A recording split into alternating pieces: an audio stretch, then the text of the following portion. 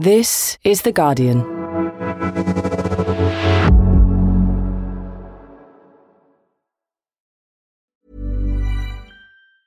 Tired of ads barging into your favorite news podcasts? Good news. Ad-free listening is available on Amazon Music for all the music plus top podcasts included with your Prime membership. Stay up to date on everything newsworthy by downloading the Amazon Music app for free or go to amazon.com/news ad free. That's amazon.com/news ad free to catch up on the latest episodes without the ads. Finding your perfect home was hard, but thanks to Burrow, furnishing it has never been easier. Burrow's easy-to-assemble modular sofas and sectionals are made from premium, durable materials, including stain and scratch-resistant fabrics. So they're not just comfortable and stylish, they're built to last. Plus, every single Burrow order ships free right to your door. Right now, get 15% off your first order at burrow.com/ACAST. That's 15% off at burrow.com/ACAST.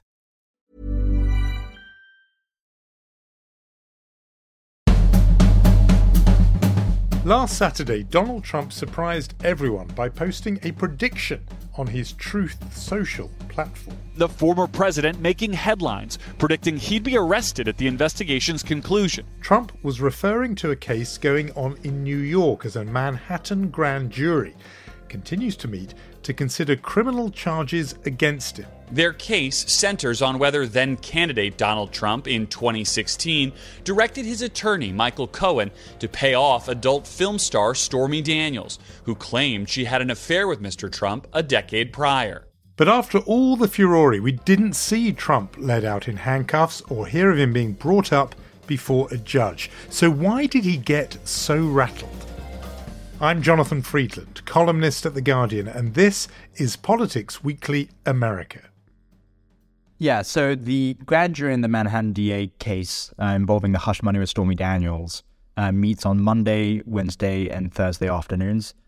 Hugo Lowell is the political investigations reporter for Guardian US, who covers specifically Trump and the Justice Department.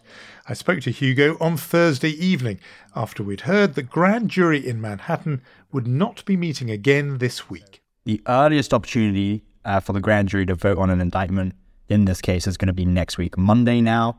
And, just to give you a sense of the timeline, once the Manhattan DA gets this indictment in hand, what they will do is they will go and draft it. They will lay out the counts, and then they will call up Trump's lawyers. And they will say, look, the grand jury has returned an indictment. Let's agree on a surrender date. It's typically within 24 to 48 hours. They will find a date, and then Trump will come up to New York for regular processing. And that will be for fingerprinting and to take a mugshot like every other defendant, at which point, he will then go back to Mar-a-Lago in Palm Beach.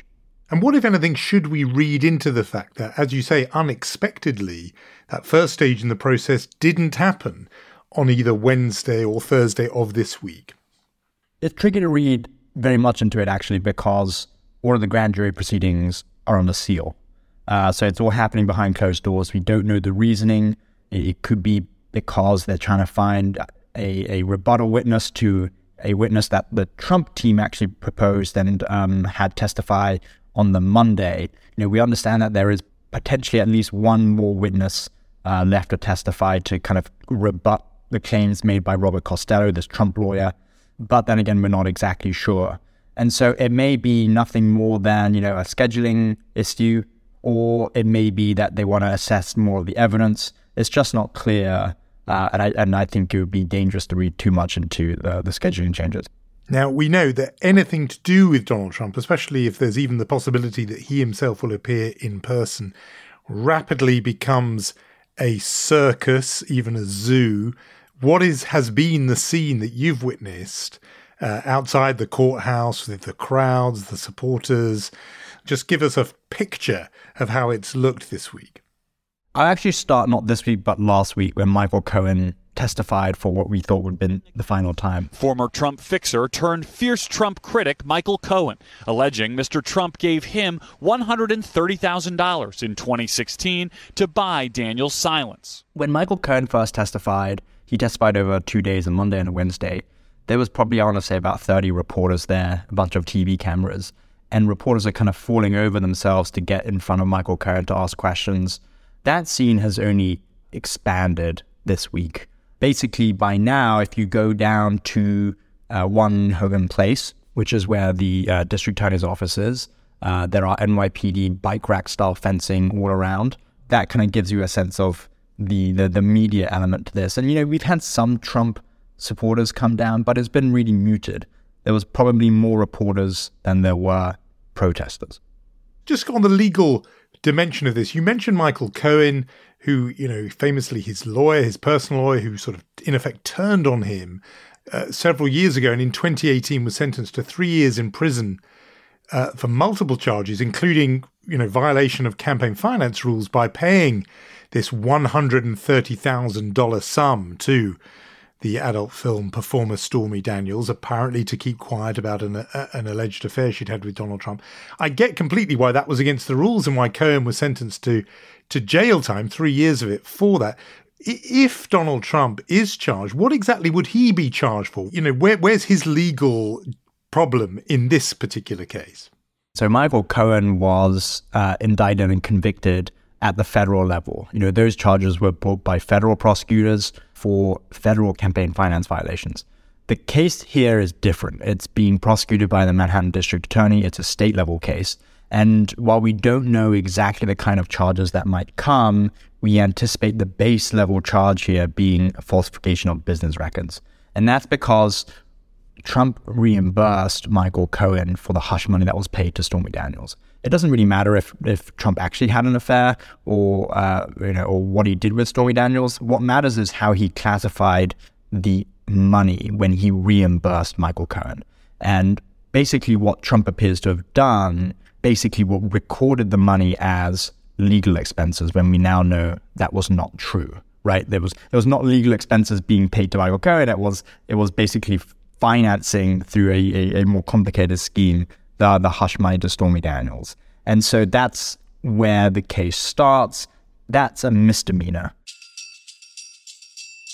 To elevate it into a felony, that first crime has to be in furtherance of a second crime under New York law. So they have to find a second crime, and this is where there has been a lot of speculation about where the district attorney might go. Originally we thought there might be a way for him to interpret the federal law in a novel way and say, the falsification of business records was tied to a campaign finance violation. But it's quite possible that the district attorney avoids that question completely and actually says, well, the records are falsified and Trump engaged in tax fraud because by classifying it as a legal expense, Trump never paid tax on the $130,000 that got paid to Stormy Daniels. Which has a slight Al Capone vibe about it, where you get the guy on some apparently quite technical tax-related charge when everyone feels that actually it's symbolic of a surrogate for a bigger crime. What about on Trump's own side, his legal team? What kind of defense are his lawyers going to advance in this case? Yeah, we learned in recent days that the Trump lawyers actually met with the Manhattan District Attorney's office a few weeks ago, where they tried to stave off any charges by making a bunch of legal arguments they thought were convincing. Now, we don't know how the district attorney responded or kind of what the kind of prosecutors in New York are thinking. Trump's lawyers essentially argued that they didn't see this being a crime because the prosecutors didn't seem to meet what they called the irrespective test. And the irrespective test goes, well, if the hush money to Stormy Daniels would have been paid irrespective of the presidential campaign, then it's not a crime because it wasn't done in furtherance of kind of helping his campaign or benefiting his campaign. Now, I think if that argument was made at trial, if this ended up being, if there are criminal charges here, the DA's office would respond by saying, well, that may not be particularly convincing because of the timing. And if you look at the timing, the payments were being made at the closing stages of the 2016 campaign. And prosecutors will surely say the fact that there was so much urgency to get this done before Election Day meant that Trump clearly saw this as a threat to his campaign and so was doing it, at least in part, to benefit his presidential ambitions. You've told us how it could happen early next week. if it does, the optics of this really matter to Donald Trump. You hinted at this, that he kind of wants there to be the famous New York perp walk, where he walks as an alleged perpetrator of a crime in handcuffs, maybe bundled into an NYPD squad car, blue light flashing, siren screeching. Tell us why he might want those optics, but also, do you think, Hugo, he's going to get them? With Trump, two things can be true at the same time. He can both be really fearful about the prospect of charges and what it might look like and how it might kind of stain his legacy. And at the same time, he is always very focused on the optics, as you say, and he wants to basically project defiance and, above all, to not look like a loser or like a coward. He is so afraid of looking weak that, he has reason to kind of his advisors in recent days that if he's given any sort of special accommodations or arrangements, or, he's seen skulking through the back door into the courthouse, or, he appears via video link for his first initial appearance, then he might look weak and he might look like a coward. And that is what he fears above all else. We know that historically Trump has benefited from a fundraising perspective. Whenever there is a new investigation or, for instance, with the impeachments, Trump was able to fundraise off those pretty massively. And, given he's a presidential candidate now, that is really important to him. Now, you have a full-time job just covering all his multiple legal battles. There are so many things out there. I've heard some anti-Trump people fearing that the fact that this one, the Stormy Daniels case, may be the one that, as it were, goes first, that sees him indicted, and if he gets his way, cuffed on TV, is undermining of what are actually much stronger cases. The view that the Manhattan Stormy Daniels case is in some ways the weakest one of those arrayed against him, that much stronger are those cases that relate to incitement to insurrection on January the 6th, famously trying to muscle the election officials in Georgia, telling them to find the votes that would give him a win, holding on to classified documents that he should have handed over, that those are all pretty strong cases, and that actually this is playing into his hands by going with this weakest case first. It enables him in a way to taint the whole pool of cases and charges against him and say it's all part of this witch hunt. You're up close to all these cases. What's your sense of it? Yeah, I don't see it that way. These cases are not mutually exclusive, and you can have cases brought in multiple jurisdictions. I think comparatively speaking, quote unquote weak case here is a pretty common view, and I don't think that's necessarily wrong, but I don't think it affects the other investigations. In fact, I was thinking the only way it does affect the other investigations is for it to be a poor outcome for Trump. Because if he is convicted in the Manhattan DA case, then he would be a convicted felon. And if he's then convicted in additional cases, let's say in Georgia or the January 6th federal investigation or the documents investigation, then that will be worse for him on sentencing. Because the way that the federal rules of criminal procedure work here is, and the sentencing guidelines is, if you've been convicted of previous crimes, then in the eyes of the law, you basically see harsher sentences down the line. And so in many ways, actually, I think the fact that this case goes first may be quite an interesting or instructive view of kind of how the other investigations may unfold. Yeah, although it could also go the other way, where it doesn't lead to a conviction, because it is, legally complicated in the way you explained it before. So it could, I suppose, undermine that case. If he manages to get off on this one, he'll be able to say, well, I'm on a roll now with the others. But I did wonder also just about, to go back to the very basics of this case, that it does involve an alleged affair with a woman who made her living in adult films. He was married at the time, Donald Trump, when this affair is alleged to have happened. I think married with his wife was either newly pregnant or had just had their child. Does that not damage him with, I'm thinking of traditional socially conservative, perhaps evangelical voters? It reminds them that whatever else he is, Donald Trump is not like them. He's not a God-fearing Christian who obeys his vows. Yes, although Trump has historically done a very good job of being able to bring these sorts of voters along. And for whether it's independent voters or kind of more evangelical voters to look past his personal transgressions and kind of see, his bigger policy goals or his kind of wider agenda about, sticking it to the Democrats effectively. I mean, he doesn't really have policy beyond trying to show up the Democrats. If you think back to when all this hush money stuff was happening, it was actually just days or weeks after the Access Hollywood tape came out when he was kind of shown discussing, grabbing women by the genitals. This was locker room talk. I'm not proud of it. I apologize to my family. I apologize to the American people. Certainly I'm not proud of it, but this is locker room. And that really didn't end up harming him, right? Days later, after the hush money payments and after the Access Hollywood tape, he went on to win the election. And so historically has done very well in managing to disassociating the kind of more problematic elements of what he says and the caustic nature of his speech with or his actions with his kind of broader political image. Let's just talk a bit about how he's responded to all this, particularly when he was the one telling his followers that he was poised to be arrested and giving a date for it. Actually, the day came and went. But he was appearing to urge then his supporters to come out and, protest. After predicting his arrest on Tuesday, the former president urged his supporters to, quote, take back our nation. And a lot of people thought this was very similar to the tenor of the messages he was sending just ahead of and on January the 6th, 2021, where he told his followers, if you don't fight like hell, you're not going to have a country anymore. Given that he actually could face charges for incitement on January the 6th, you would think his lawyers were telling him, don't give them an ammunition to suggest this is a pattern of behaviour.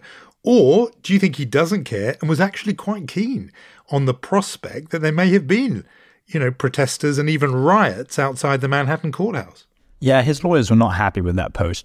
First of all, this thing about he's going to be arrested on Tuesday. We did a lot of extensive reporting around that to figure out where that had come from.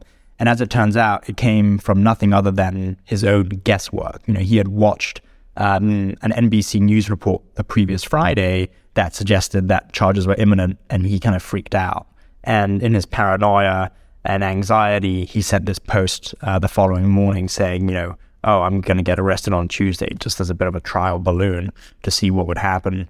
But as you say, they really did not appreciate the second part either, when he kind of called all his supporters to protest what he calls the racist Manhattan DA, who, by the way, is black, for prosecuting him. And one of the very notable elements of this post was he left out the kind of word peacefully. Right, in the January 6th investigation, he has repeatedly said, I called on people to protest peacefully, and, tries to suggest that is somehow exculpatory. It's interesting that he didn't bother to put that in this time. But it's also interesting to see how people responded. The response was more lackluster than I think he anticipated, which was why you haven't seen him ask for more protests down the line. And I think that's why you see him resign to the fact he's probably going to get indicted. And so is, now talking about how he wants to be handcuffed with his hands behind his back and how he wants to do a perp walk. Yeah, and the crowds, as you've been telling us, they didn't show up for him. And all of that, I think, will be looked at as evidence that perhaps the Trump power, the magnetism of Trump, is fading somewhat. Obviously, his method of defense is always offense, and he's gone on the offense against the Manhattan District Attorney Alvin Bragg, who you've mentioned. I mean, not somebody with a political profile that was well known outside New York City before now. Trump attacking him, as you said, calling him racist, which is a bit sort of cognitively dissonant, given we're talking about a black man. I'd be interested to hear from you what his grounds are for calling him racist, but also saying Soros funded. George Soros, of course, philanthropist, backs a lot of political candidates usually on the Democratic side. It's often seen as a bit of a not very subtle dog whistle because George Soros is famously Jewish, and that he, to mention him, is seen by some as sort of code for a long-established anti-Semitic trope, namely the one that suggests, shadowy Jews are secretly behind world events. Is that how you read these attack lines against Alvin Bragg? Yeah, they're just the usual epithets that Trump likes to level at people who are investigating him. I mean, he has a track record of calling black prosecutors racist because, he has this perverse interpretation of, well, if, a black prosecutor is unfairly prosecuting a white guy, then that is racist. The references to Soros, I think, are anti-Semitic tropes. Trump is very good at dropping nicknames or epithets when he sees that they don't work. And, the fact that he's repeated it with Alvin Bragg, I think, shows that he believes at least that the base likes it and the base responds to that, which is why he perpetuates in using them.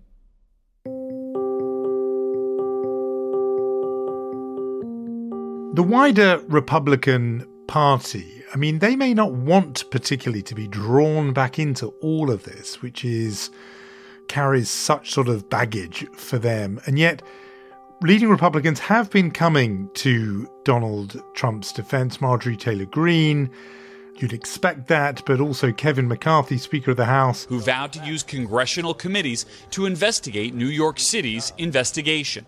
But McCarthy is distancing himself from Mr. Trump's call for protests. I don't think people should protest this, no. What's your read of Republican leadership and whether or not they want to get all in behind Donald Trump in this battle? Potentially even McCarthy has said he might use his power as Speaker to direct committees of the House to investigate, the way federal funds have been used in this investigation. Is it your sense that they're happy to go all in behind Trump, or they would really rather be shot of this whole set of stories? Yeah, I mean, it's without a doubt that they don't want to be involved in this. House Republicans were actually at a retreat in Orlando this week where they were supposed to be huddling over policy ideas and coming up with policy proposals for this Congress. And it got completely upstaged by Trump's post that he was going to be arrested, and, pressure from Trump allies for them to kind of fall in behind Trump. And you do see the usual Trump allies on Capitol Hill, people like Jim Jordan. President Trump announced he was going to run for president again. And suddenly here they go. Now they're coming after him for some alleged bookkeeping error. You've got to be kidding me. Backing the former president. But I think for a lot of other kind of House Republicans, this is not what they wanted to be spending their time with. And I think it's a reflection on still how much influence Trump has. They have to have this very awkward dance, this very weird tightrope that they have to walk. Where on the one side, they have to make sure they're sufficiently criticizing the investigation so they don't come on, Trump's bad side. And yet at the same time, they want to be spending as little time talking about it as possible. So you mentioned Capitol Hill Republicans and their sort of discomfort. What though about those Republicans who are readying themselves to challenge Donald Trump for the presidential nomination next year? In a way, you would think these multiple legal problems were a gift to them and they would be happily, pointing the accusing finger at Donald Trump. But instead, you've got this sort of a bit of tortured language themselves. There's former Vice President Mike Pence, who you'll remember, our listeners will remember Capitol Hill rioters literally were holding signs saying, "Hang Mike Pence." He has said that he finds the prospect of charges against Donald Trump troubling, in his words. It just feels like a politically charged prosecution here. And then I think more attention still, because people rate his chances more highly, Ron DeSantis, Florida governor, who gave a sort of, mealy-mouthed defense of Donald Trump and called it this a high-profile, politicized prosecution. Obviously we noticed that he then said, I don't know what goes into paying hush money to a porn star to secure silence over some type of alleged affair. I can't speak to that. I'm afraid I just don't have any knowledge of paying hush money to porn stars. Not really my thing. So sticking the knife into Trump, but still officially DeSantis, Pence, feeling that they have to defend Donald Trump. That tells us something about where they feel the base is, I suppose. Yeah, if you thought the discomfort among congressional Republicans was bad, it's a different level for Trump's potential political rivals running for the White House in 2024. And I think the DeSantis episode was emblematic of this tightrope that Republican candidates are having to walk when it comes to Trump and the base. With DeSantis, it kind of shows how difficult that is, right? DeSantis throwed a little rock over to Trump, and then Trump lashed back in the most caustic way that he does. And he basically sent out a post that said, when you become a household name nationwide, who knows, what other women are going to accuse you of kind of crimes. And then he, in brackets with this kind of homophobic slur, put, oh, and men. And, I think DeSantis was utterly floored by that. And he did not have a response, formally or informally.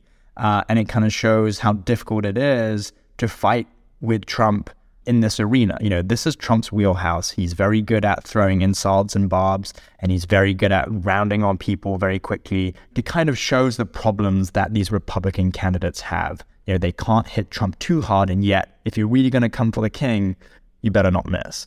Yeah, I mean, it is just a text worthy of study, this post from Donald Trump. As you say, he says when he gets better known, maybe he could be unfairly and illegally attacked by a woman, even classmates that are underage, or possibly a man. I'm sure he will want to fight these misfits just like I do. No evidence for any of this, of course, but that's how he goes. And it is the classic line about wrestling with a pig. You both get muddy, but the pig likes it. Does any of this matter in terms of the actual business of seeking the Republican nomination for Donald Trump? If he is literally defending himself in a criminal case, does that in any way put limits on what he can do as a candidate? Even, I don't know. I mean, are there legal limits about spending, about appearing at events if you are, in the dock, perhaps in multiple jurisdictions at the same time? No, there are no limits whatsoever. And what you're seeing now is basically the Republican primary. This is, as you say, a foretaste of what is to come. I think the way Trump and his campaign see it, if he is indicted, this will be a massive boon for him politically and with respect to fundraising. I don't know if that's completely true. And we should always say that with Trump, we can expect the unexpected because there's no precedent. But, it stands to reason that American voters, and especially independents in general, may not be so enamored with a candidate for office who is actually convicted of a crime as opposed to someone who's under investigation for a crime. And I think that is a risk for Trump, and he does accept that, which is why, and partly why, you see him trying to delay all these investigations. And he may well be successful with this. Even with the Stormy Daniels case, if you look at a pretrial schedule, if he's indicted next week, you're looking at months of pretrial conference. If he is convicted, then it's going to appeal this, and then you're going to have another several months of pretrial conference. And it could take so long, in fact, that we may not have a resolution before the summer of 2024 when the election season is upon us. Hugo Lowell, thanks as ever. Thanks so much for joining me on Politics Weekly America. Thanks for having me. And that is all from me for this week. Before I go, I did want to point you in the direction of some of The Guardian's other great podcasts, like, for example, Science Weekly, where on Tuesday, Madeleine Finlay spoke to our colleague in the US, Manvi Singh, about the Biden administration's decision to approve a controversial new oil drilling project in Alaska, a move that has angered climate activists. Also on Thursday, Today in Focus launched a new 4-part miniseries that features reporting by Annie Kelly about a woman who took on her traffickers in the UK and won. The series will run over the weekend, so do make sure to listen out for that, along, as I say, with The Guardian's Science Weekly, wherever you get your podcasts. But for now, it's goodbye. The producer is Danielle Stevens, the executive producer this week, Christian Bennett. I'm Jonathan Freedland. Thanks, as always, for listening.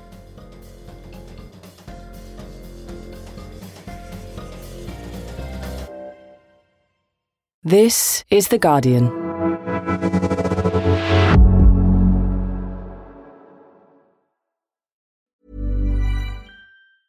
Tired of ads barging into your favorite news podcasts? Good news. Ad-free listening is available on Amazon Music for all the music plus top podcasts included with your Prime membership. Stay up to date on everything newsworthy by downloading the Amazon Music app for free or go to amazon.com/news ad free. That's amazon.com/news ad free to catch up on the latest episodes without the ads.